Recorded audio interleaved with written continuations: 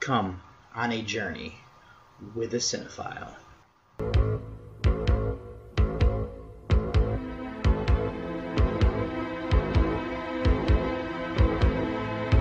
Wake up, sucker. We're thieves and we're bad guys. That's exactly what we are.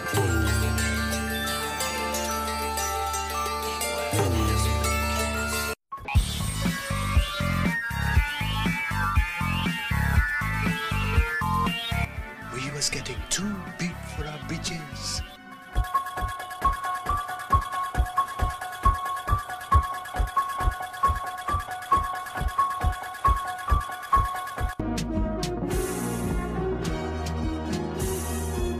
What an excellent day for an exorcism.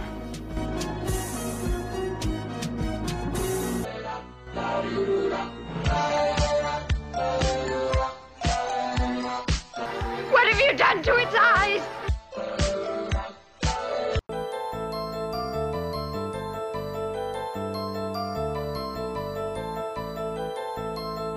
I said, I'm not gonna hurt you. I'm just gonna bash your brains in.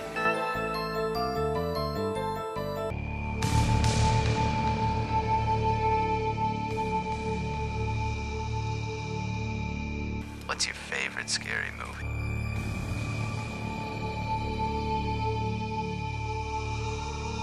Biddy well, little brother. Biddy well. Hello and welcome, listeners, to episode number 93 of Journey with a Cinephile, a horror movie podcast. As always, I am your tour guide here of David Garrett Jr., recording out of Columbus, Ohio.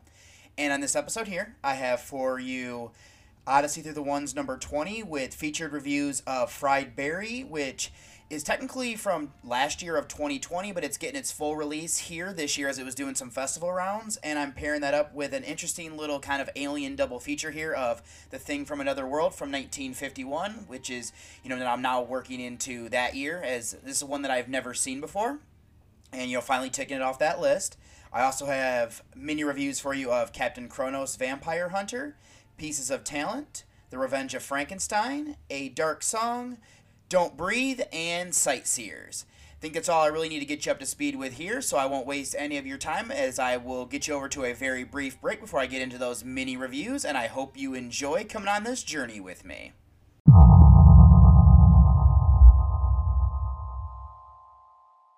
And for my first mini review this week is going to be Captain Kronos Vampire Hunter. This is from 1974. This is written and directed by Brian Clemens. It stars Horace Jansen, John Carson, and Shane Briat. This is a adventure horror mystery film that is from the United Kingdom. It is currently sitting on a 6.5 on IMDb and a 3.2 on Letterboxd. With our synopsis being a master swordsman and a former soldier, as well as his hunchback assistant, hunt vampires. So this is the film that I heard about when I first started getting into Hammer horror films, along with podcasts. I do have to thank Duncan over on the podcast Under the Stairs, as this was selected as part of a movie club challenge. And then I also got to see this again at the Gateway Film Center, as it was for my second viewing here. So I want to lead off as stating that I'm disappointed that this movie is credited as the start of the downfall of Hammer horror during the run that it had back in, the 50s up until the 70s. It does seem like this movie gained quite the following after that era, but it didn't do the greatest in its time, which is a shame. Not to play my hand too early here, but I dug what this movie was doing. The first thing that I liked here is that Hammer was known for taking classic monster stories we know and doing different things with them. As I've said before coming in, I was familiar with their Dracula and Frankenstein adaptations, along with a few others, but it's more of the one-offs that I'm not all that familiar with even at this time. I actually am bummed that they didn't do better with this, because I read that this was going to be a series of films where we would follow Captain Kronos fighting other monsters. After seeing this movie here, it is a shame that it didn't happen, as I really want that in my life. Now, something else that I really like is that Hammer was willing to break the mold of things they've done previously. They've made a slew of Dracula films where they've killed off the vampire in a multitude of ways, trying to keep it fresh. This movie expands, explaining that there are different species of vampires, and I love this idea. This monster is more of a life-stealing creature we get in this one, as it's taking the vitality of its victims to make it stay young. Going along with this, with each different kind of vampire, I like that each one has a unique way that it can be destroyed.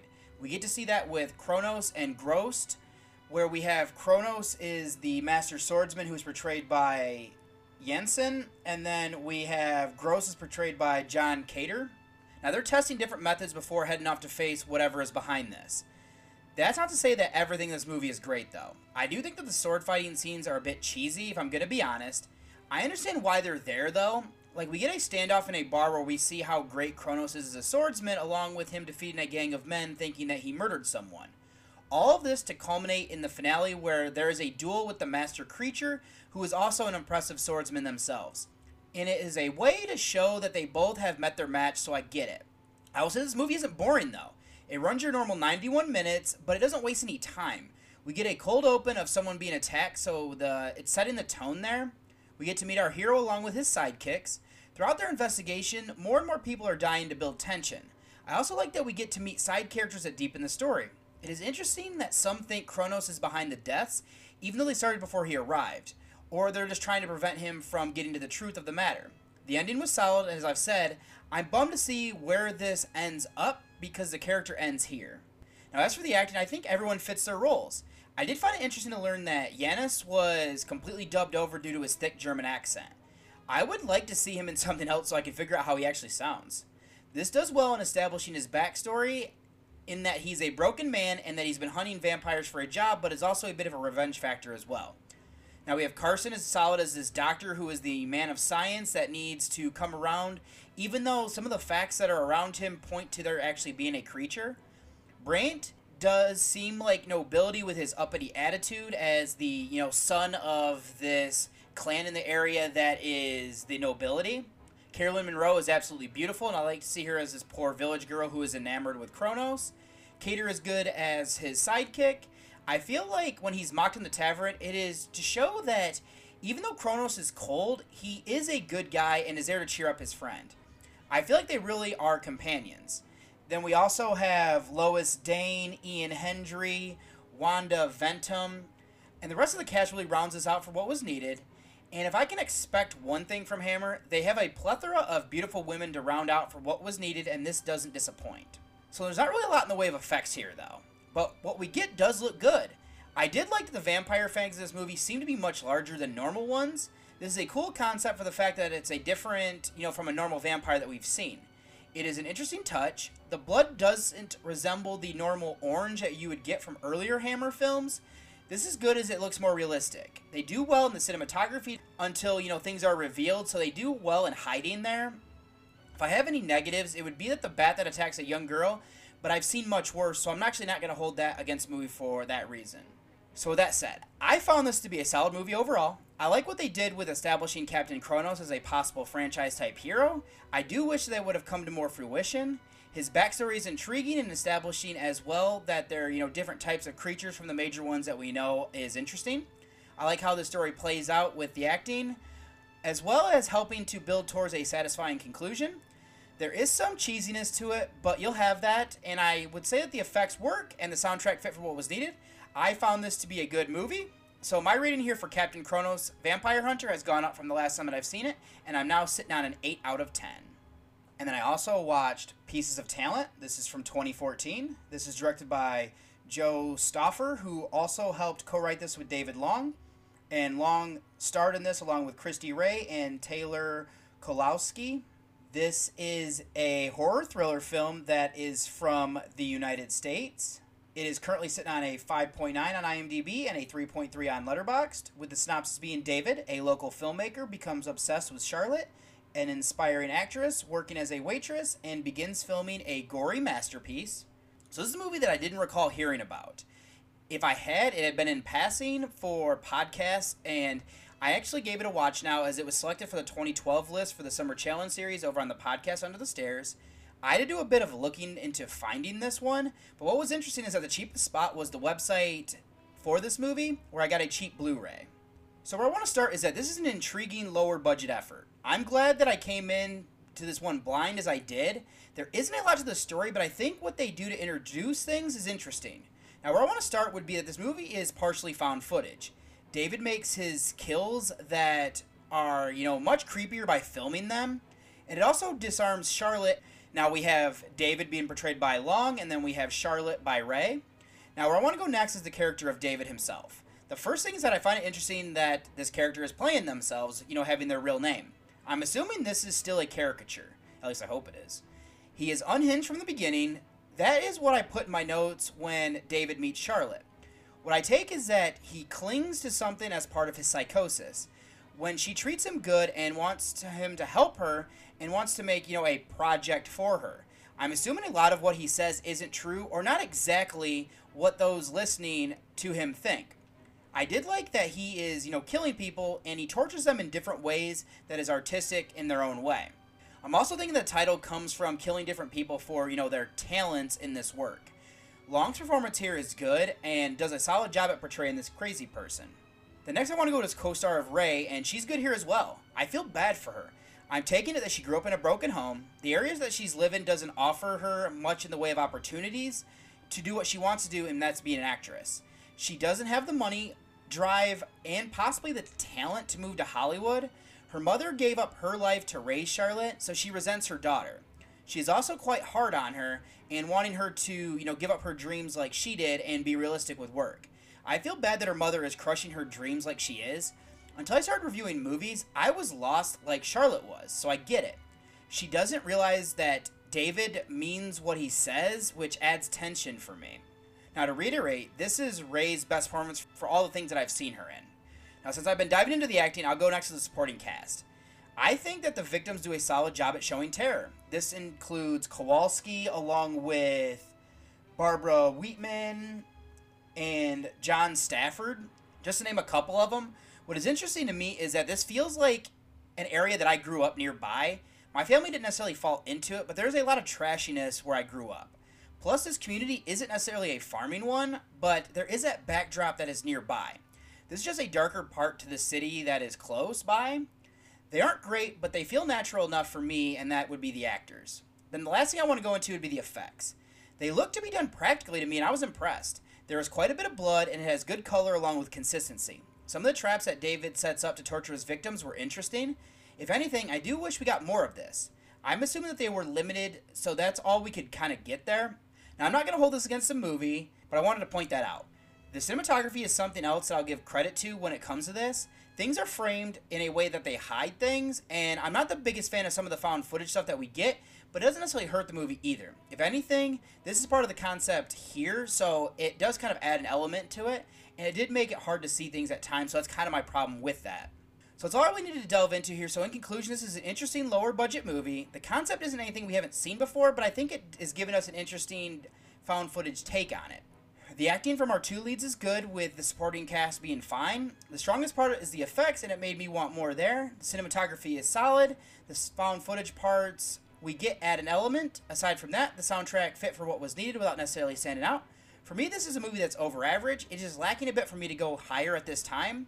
So my rating for Pieces of Talent is going to be a 6.5 out of 10. And then I watched The Revenge of Frankenstein. This is from 1958.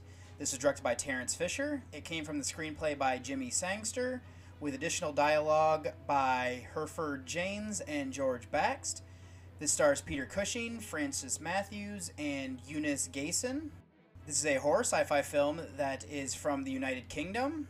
It is currently sitting on a 6.8 on IMDb and a 3.4 on Letterboxd, with the synopsis being: having escaped execution and assumed an alias, Baron Frankenstein transplants his performed underling's brain into a perfect body, but the effectiveness of the process and the secret of his identity soon begin to unravel.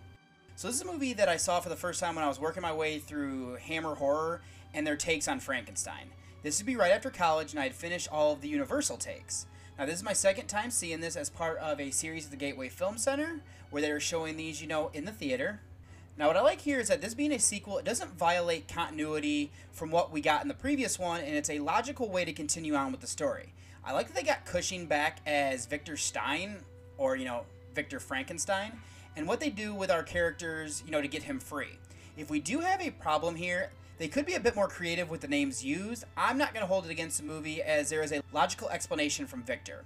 Something else that works here is what Victor is doing with his experiment to create a man. He is convinced that what went wrong in the previous movie, and it's logical. The plan that Victor is trying checks out. What I think works here is that there's the adage that the best laid plans, no matter what he's trying to do, it still falls apart. Now, the young doctor who is learning under him of Hans Cleve, who is portrayed by Matthews, is to blame a bit, along with the up patient and even Margaret, who's portrayed by Gayson. It is hard to fault the man who runs the lab while the two doctors are gone. I like that due to the trauma, things revert and Carl becomes a monster. What I will say here is, though, I don't care for the ending. The only reason being that it feels cheesy. It doesn't ruin anything, though, and I actually kind of think it's interesting. Now, from here, I think I'll go to the acting. Now, Cushing is a legend, and I love the arrogance that he brings to Dr. Stein. What he's doing is good for furthering science, but he also is breaking rules and ethics. He's also a murderer if you get down to it, because his creation is the ones going off and, killing people. I like Matthews as the young Dr. Cleve. He fits there, and his thirst for knowledge is something that I can see a bit of myself in there. There are stakes here that could ruin his career as well. Now, Gayson is solid in her role. I liked that Michael Gwynn, who portrays Carl, I like him being the deformed version there. I like that whoever takes over the role as the monster does a great job at mimicking what Gwynn did as, this type of version of it. I also liked Richard Wordsworth, who's the up patient, and he's quite devious. It is hard to hate him, though, because he's poor and he's doing what he can to survive. The rest of the cast, including the doctors who hate Victor, all fit as well.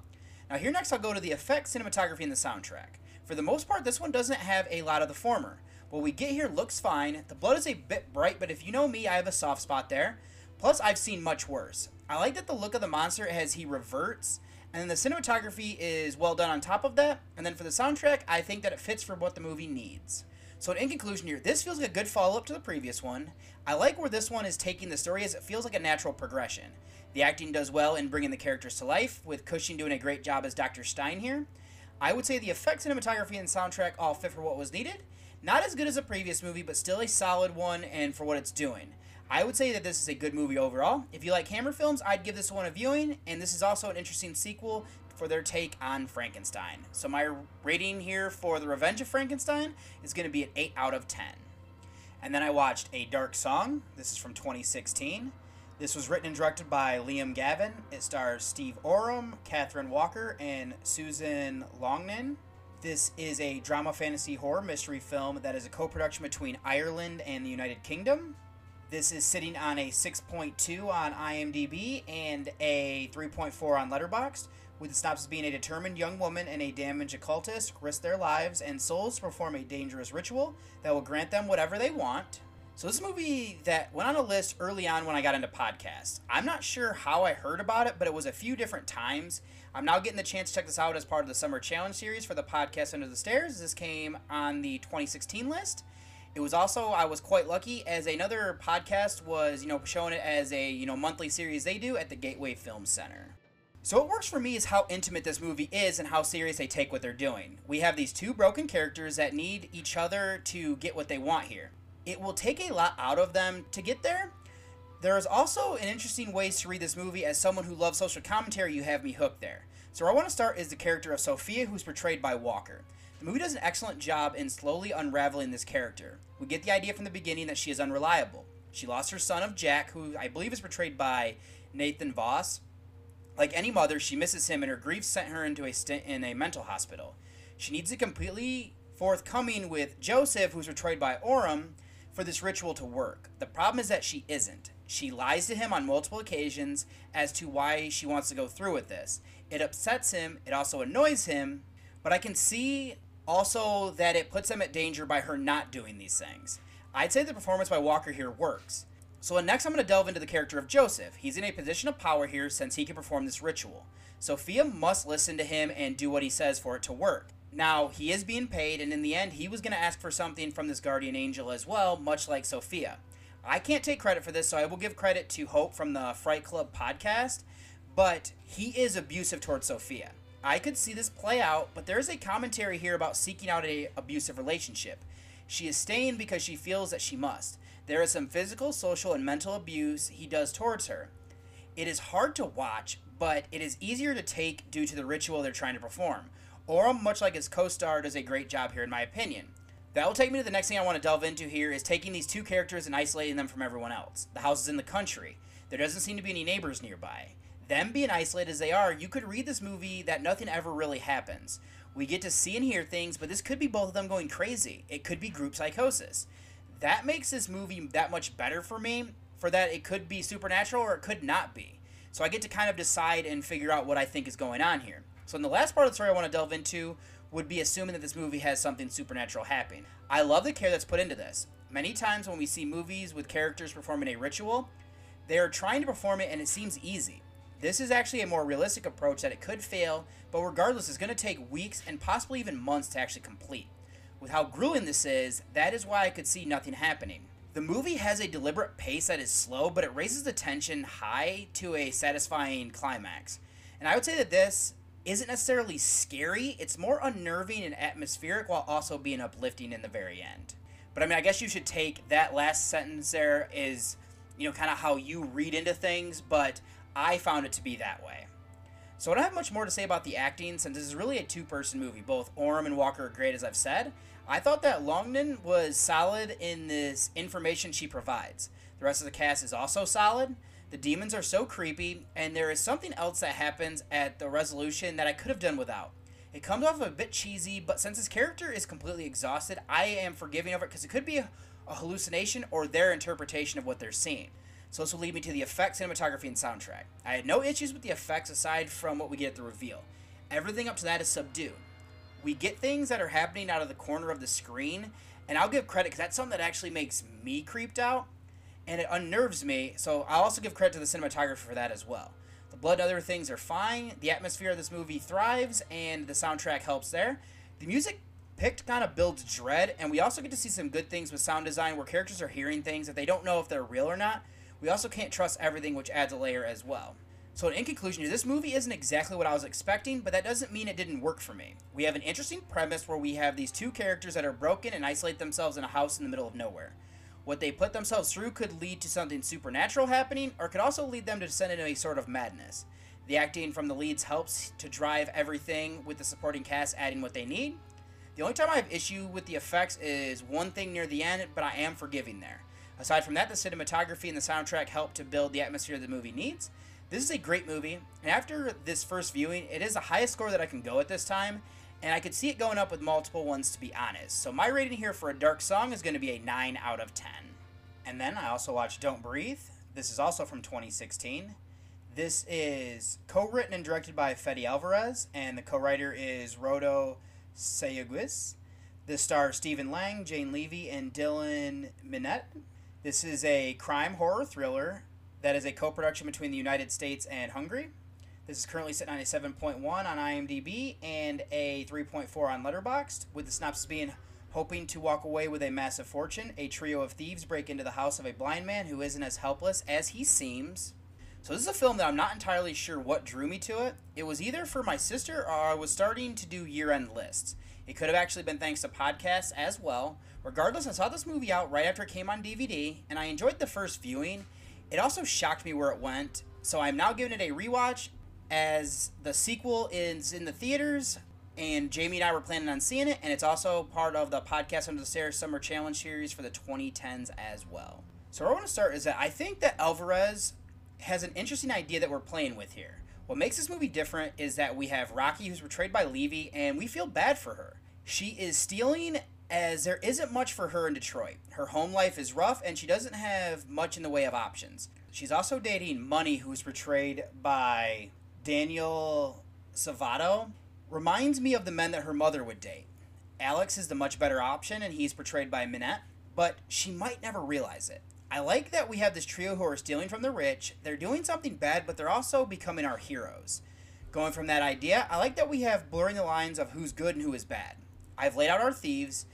In the start, you think we have this helpless blind man, who is portrayed by Stephen Lang. He attacks Money, but he's an unlikable character. I think we're supposed to feel for Rocky and Alex.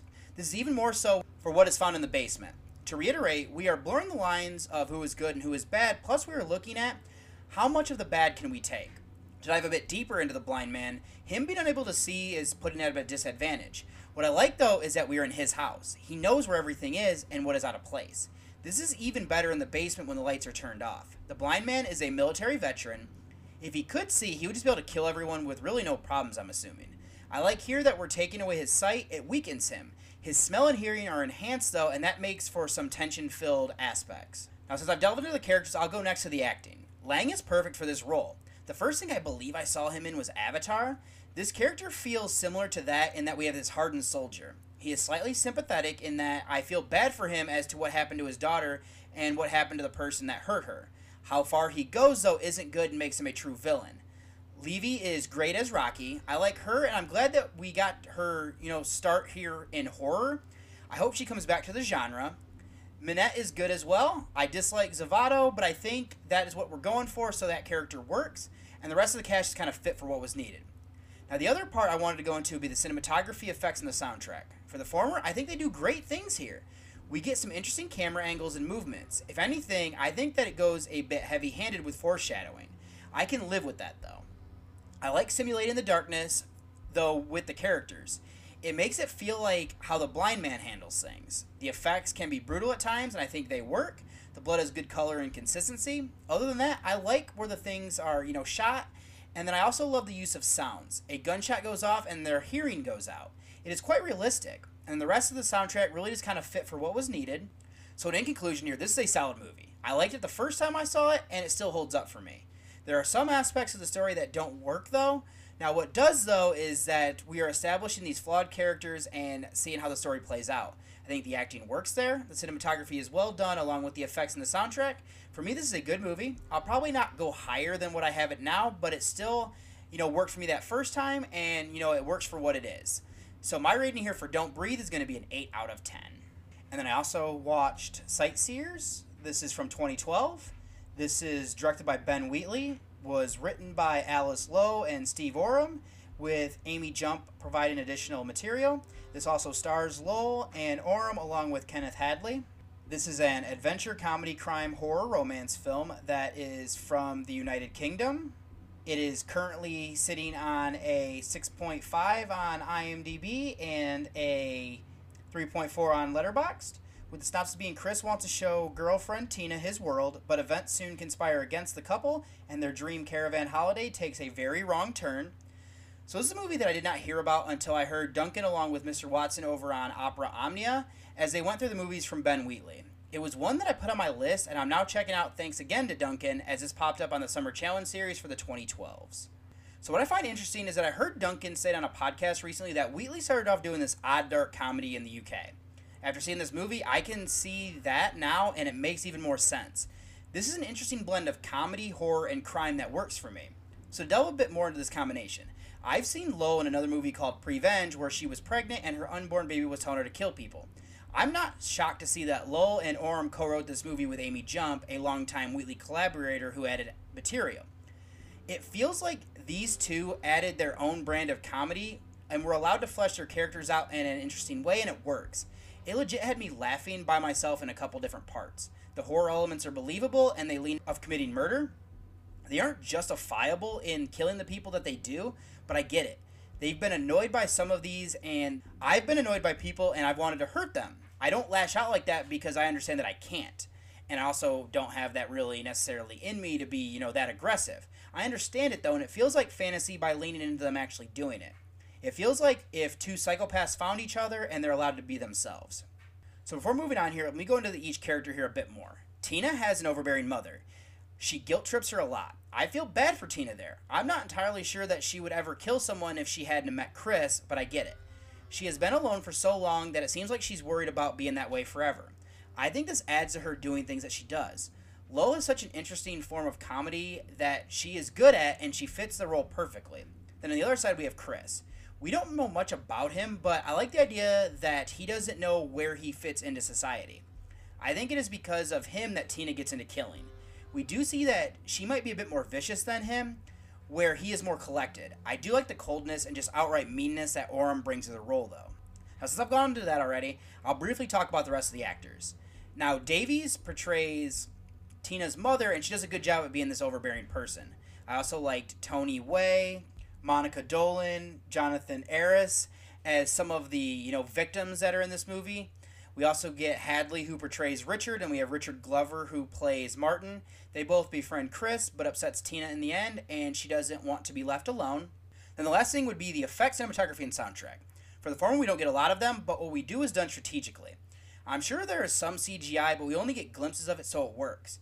There's also some fairly brutal deaths. The framing, though, helps to make it look even more real, so I will give credit to the cinematography there. As for the soundtrack, we get Tainted Love by Soft Cell that was interesting to use over the early credits, and it makes sense in the end. The other was a cover of Season of the Witch that was used a couple times that I really liked. Other than that, the soundtrack fit for what was needed.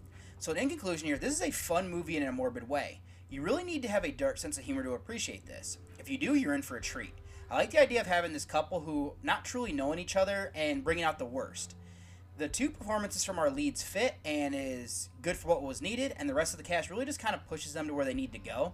The effects that are used are interesting, with cinematography and the framing, getting credit as well. The soundtrack has some interesting selections, and this is an above-average movie that is borderline being good for me.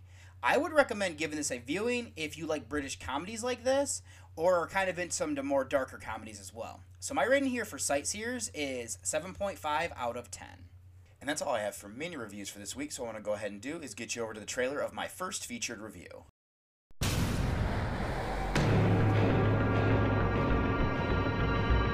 the hell have you been, Barry? What do y'all like about you, Barry? You don't say much. But you're a good listener. You're absolutely fucking right. You're not the father. You're a useless piece of shit. So what are you doing, young man? How did that catch you? Yeah! You did something bad. Kill someone.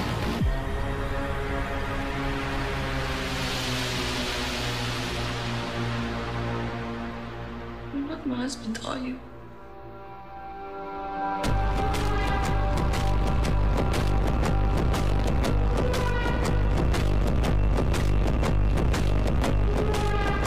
You're on a mission.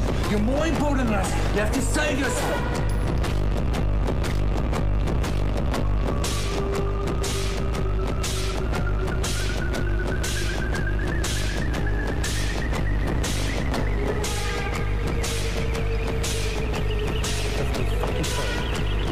What is your name? That is a big one. Wow, you big boy.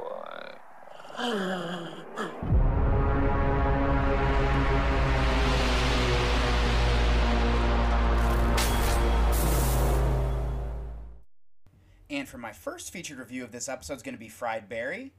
This is directed by Ryan Kruger, who also helped come up with the story along with James C. Williamson, and Kruger also wrote the screenplay.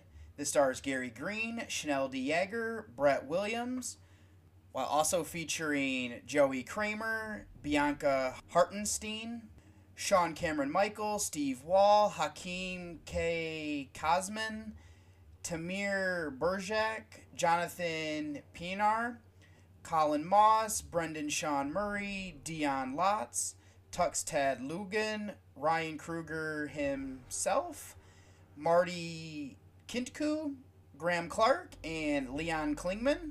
This is a comedy horror sci-fi film that is from South Africa.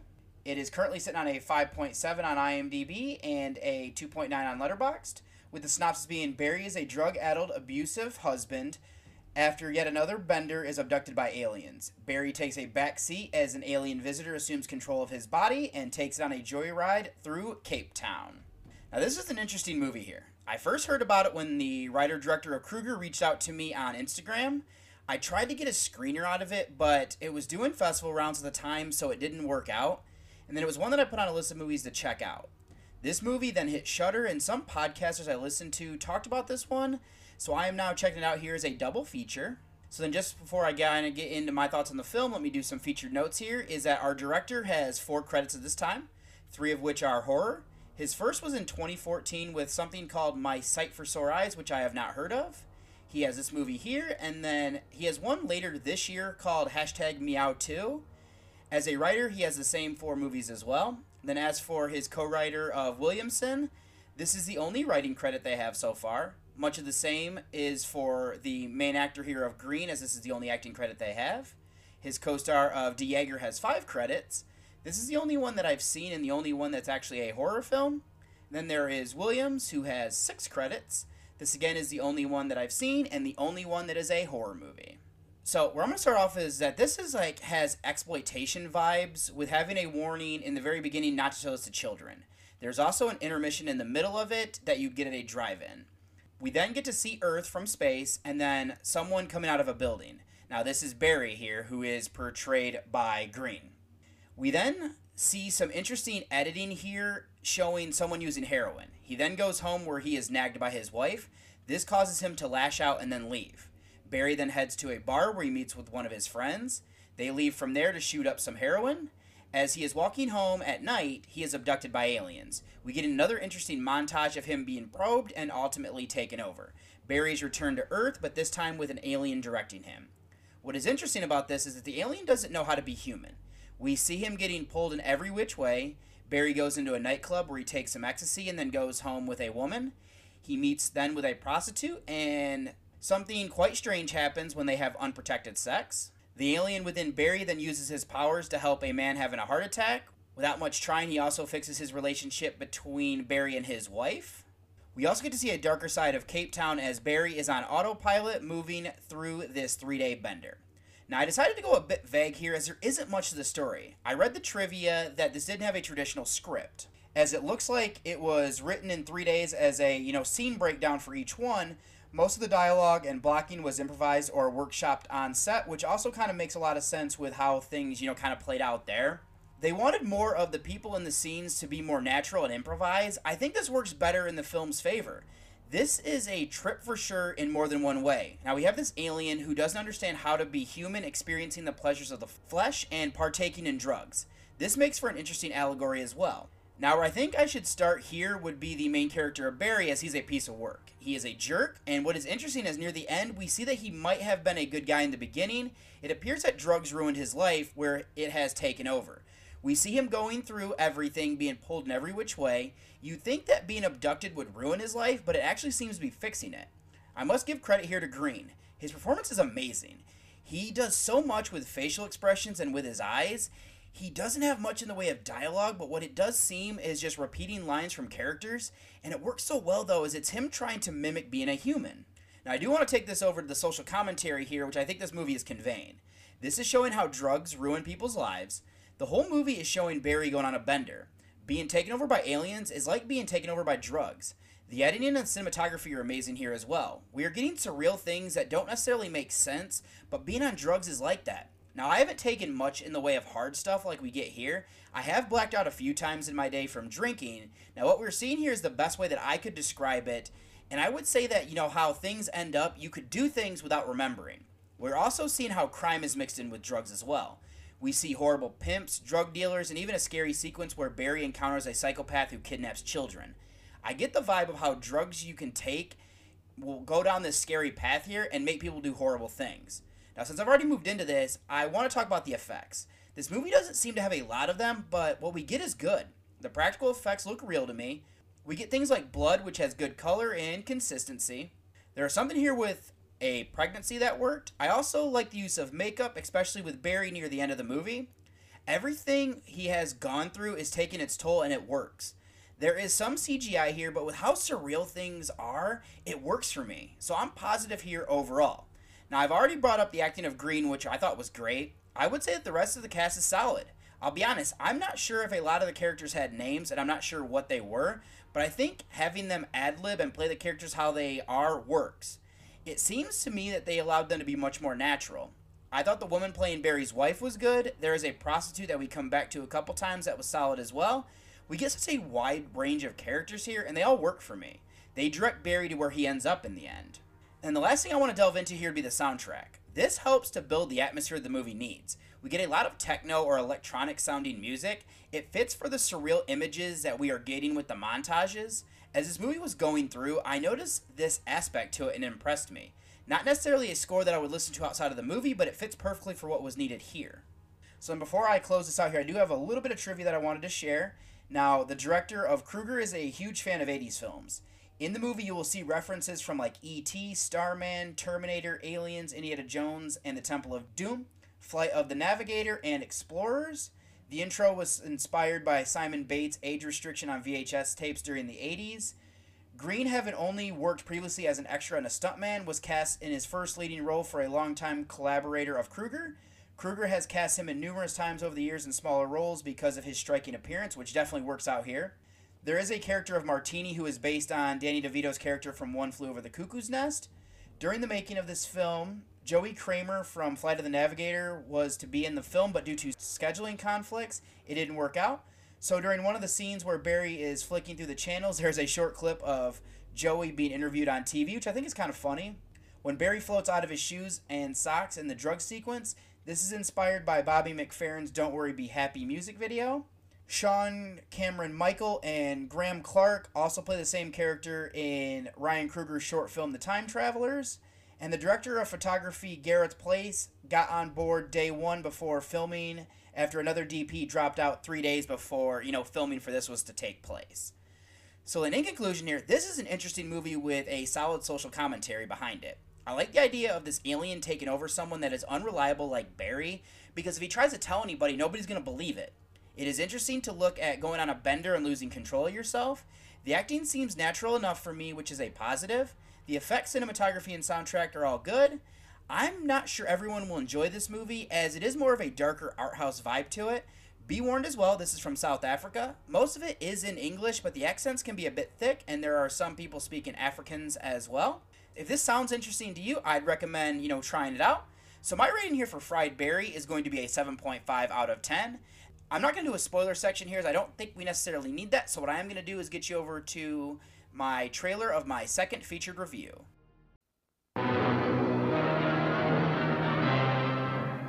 That thing's alive, sir. I saw it. I shot at it. I hit it. I know it. Nothing happened. It just kept coming at me, making a noise like a cat mewing. Captain, it was awful. You could have seen those hands and those eyes. Captain, you've got to do something about it. You've got... Is it human or inhuman? Earthly or unearthly? Baffling questions, astounding questions that not even the world's greatest scientific minds can answer. Gentlemen, do you realize what we've found? A being from another world, as different from us as one pole from the other. If we can only communicate with it. See? What happened, Doctor? In the greenhouse, I was working. I couldn't see. Yeah. Then a blast of cold air, and I heard Olson scream. Come here. Get in the corner. Now hold this in front of you. Stay by the light switch. 1.9. Needles hit the top.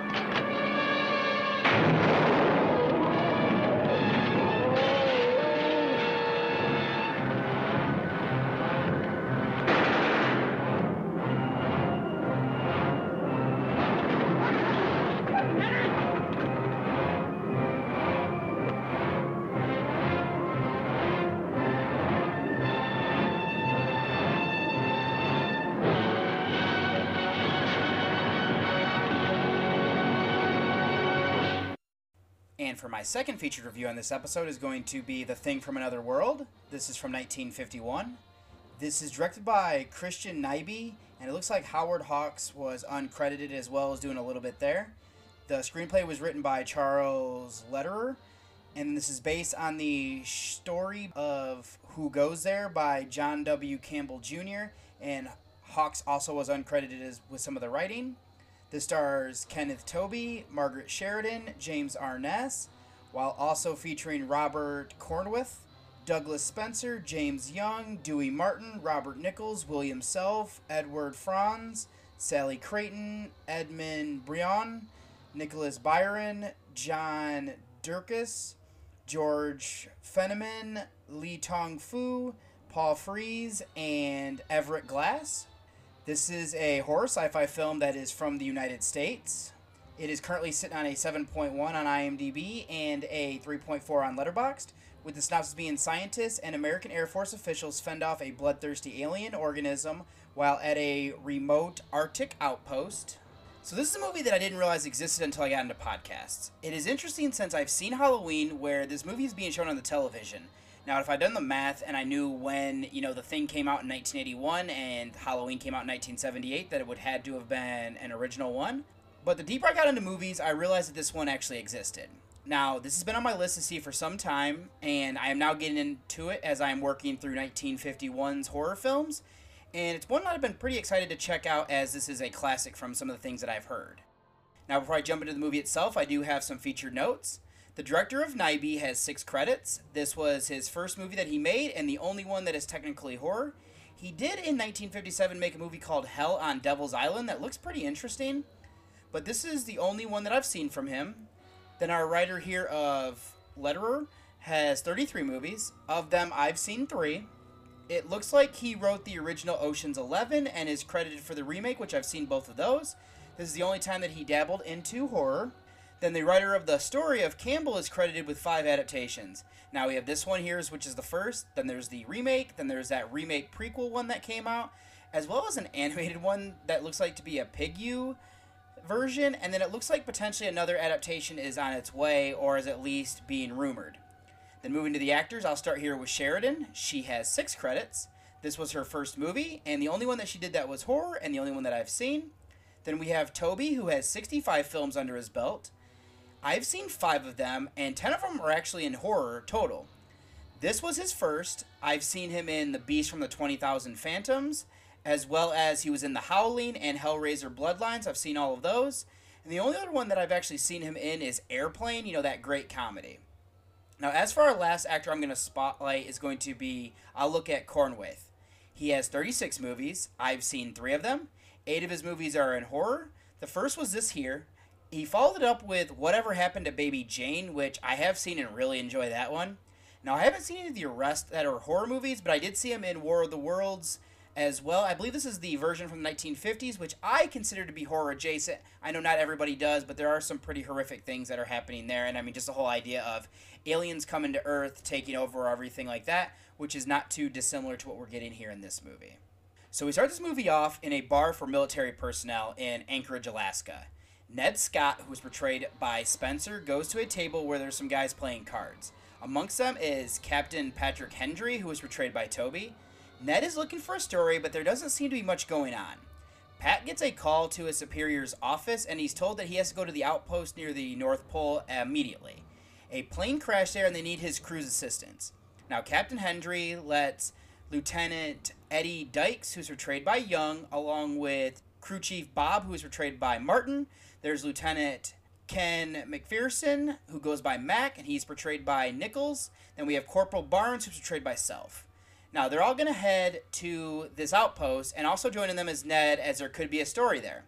As they approach, Tex Richards, who's portrayed by Byron, reaches out that they need to use a different type of compass for some reason, and the reasoning being is that a magnetic field of sorts is messing things up with electronic equipment. When they arrive, they learn from Dr. Arthur Carrington, who's portrayed by Cornwaith, about what happened. He is in charge with some other doctors and scientists. Before they check out this crash site, Pat goes to see Nikki Nicholson, who's portrayed by Sheridan. It appears that she mocked him the last time that they were together, but he has a crush on her still and is trying to see if there's something there. Now, an expedition goes out to check the crash. Before going, they knew something was up and something was different about it. When they arrive, it turns out to be a flying saucer.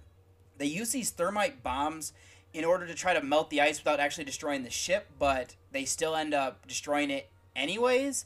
And then there's this spaceman that's still frozen in the ice below them, though. Using axes this time, they're able to chip it out in a giant block and return it to the base. Dr. Carrington wants to start immediately on researching what this is, but he is shut down by Pat until they get proper clearance from his superiors. The problem is the magnetic field seems to be over the base now, and they can't call out. It only seems that they can receive messages, and it's due to them having much stronger equipment in, the base in Alaska. The block of ice is accidentally thawed, and it becomes a fight for survival from this thing from another world that wakes up. Now, I'll be honest about something here. I'm not as familiar with the Carpenter remake as many are. I've probably seen parts of it a handful of times, and I've probably only seen it all the way through twice. It is great. I will admit that. I don't have anything negative to say there. I do want to get that out of the way here, though, as I don't have the nostalgia that a lot of people have for it. What makes this nice is that this movie is following a very similar setup and villain to an extent. Both take place in a location that is isolated due to the weather and location, while also having an alien that they're trying to defeat before it gets away and, takes over the world. This alien is what I want to break down. For this version, we are getting a humanoid alien. It spooks some of the soldiers that are tasked to look over it, but once they study some of it that is ripped off when the dogs attack it, they discover it has a cell setup that is like a vegetable. I've heard the joke on podcasts about this being a giant carrot and didn't realize that it's actually a line from this movie that Ned says. It doesn't have blood, but it has sap. It does live off blood, though. It can also reproduce by having these seed pods that come from it, and it needs blood to make them grow. This idea was altered for the remake, but we are getting the implications here that as Alien gets back to civilization, it could wipe out the world. The alien is portrayed by James Arness, and I think he has a good build for it. I also like that there are these barbs on its hand and everything, like we get with some plants.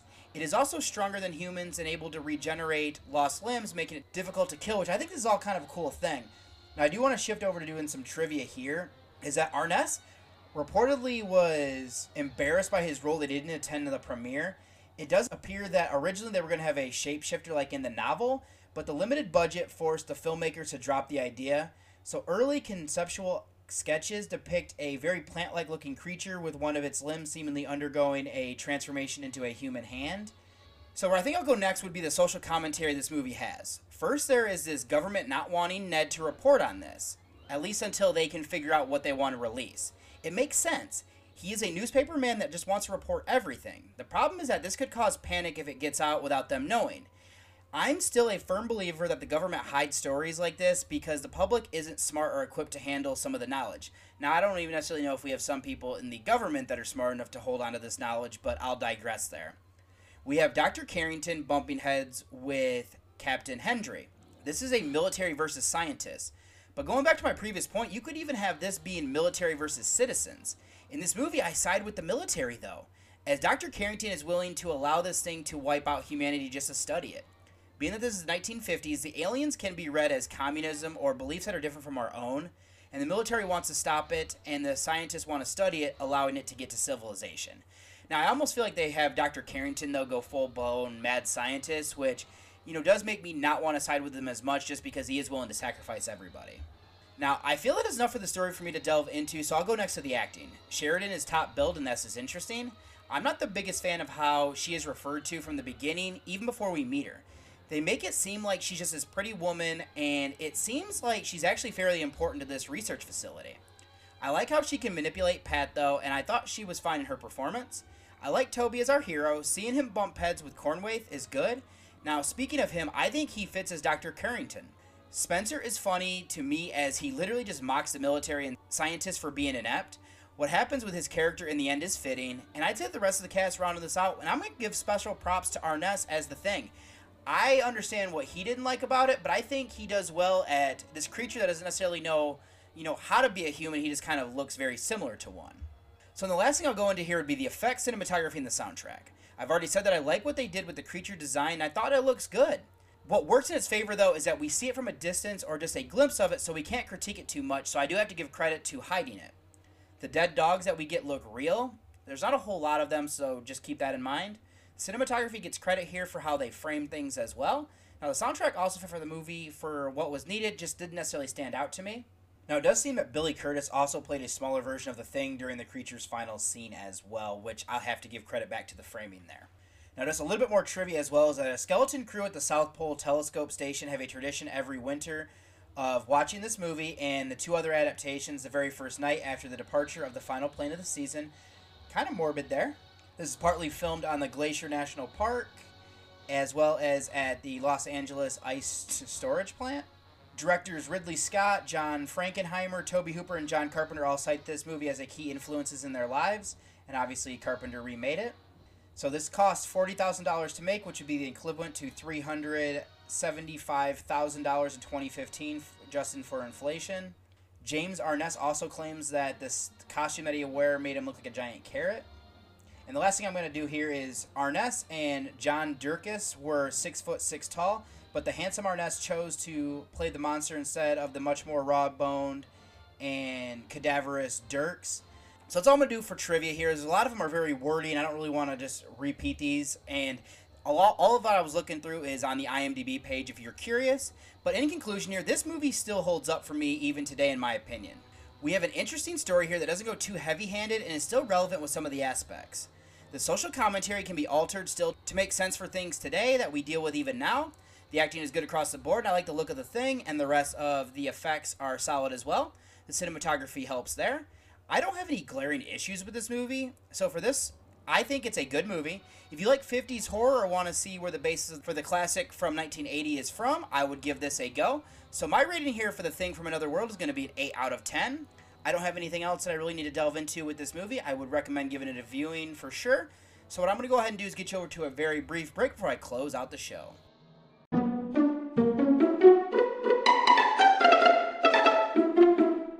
I would like to welcome you back one last time, and then just to close everything out here on this episode.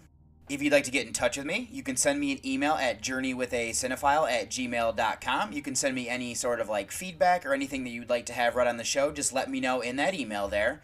And then if you'd like to read any of the reviews from this episode or any of the past episodes, that's Reviews of the Dead, and that's horrorreview.webnode.com. If you'd like to become friends with me on Facebook, it's David Michigan Garrett Jr. On Twitter, I'm Buckeye from Mish. Letterboxd, I'm David OSU. And over there, I will have all of the reviews for anything that's horror or non-horror on that. And then if you'd like to follow the Instagram, that's David OSU87. And then the Journey with a Cinephile Instagram is Journey with a Cinephile, all one word. And over there, I'll be posting any of the movie posters for any of the movies that I am reviewing as well. And then I also will have all of those links in the show notes to make it easier on you.